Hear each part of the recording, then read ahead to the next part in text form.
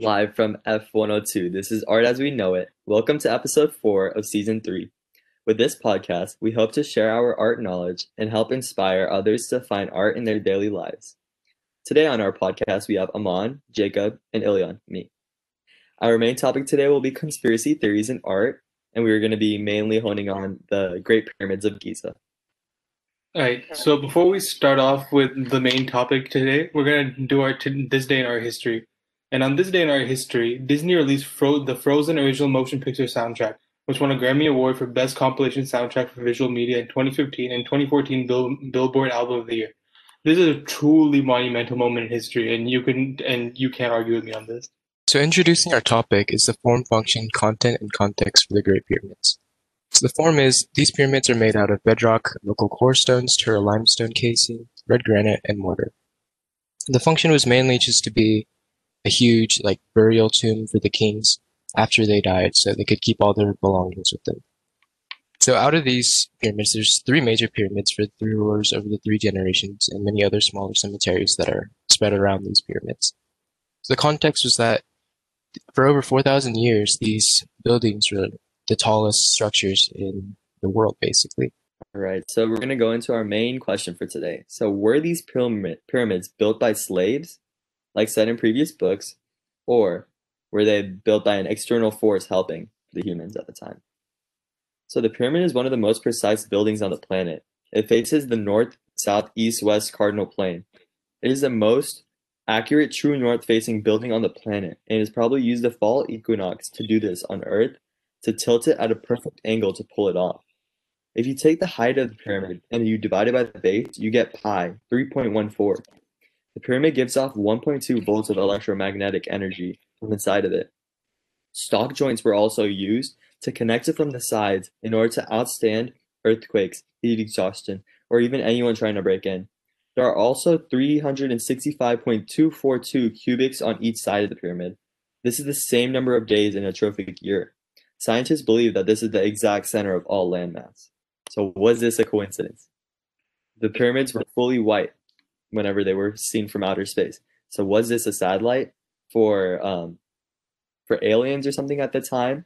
The pyramids were also built out of millions of precious stones, each weighing 2 tons. So how could it be built in 20 years? These pyramids were also aligned with the stars on the Oriental belt in its previous ways of being filtered. These pyramids are also in such a good shape that it couldn't outstand the 20 years of it was built. Yeah. I mean, the way it seems is just I get that it's really high tech, but it's kind of unfair on our part to assume that just because they were a civilization a long time ago, that means they can't make something so sophisticated. It kind of just makes it seem oh, we're just smarter now, and there's no way they could have been that smart back then. It is really precise, but just to assume that aliens were the ones that did it, it's kind of, I don't know, it's a bit too far-fetched in my opinion. Jacob, what do you think? Yeah, so tying into this idea, there's a thing called pseudo-archaeology.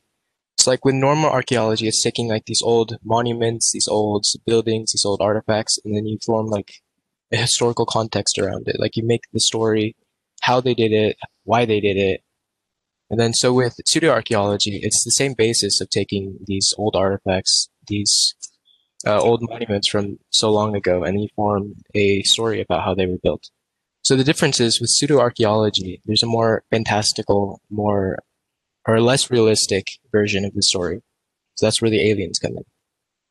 So when we see these really old societies like the Mayans, the Incas, the Aztecs, you see that they build these super advanced societies with really advanced irrigation systems, these huge temples to worship their gods and sacrifice people.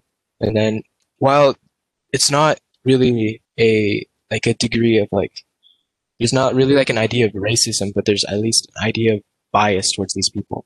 Because you see them, they're all wearing loincloths, they mostly sleep in mud brick huts.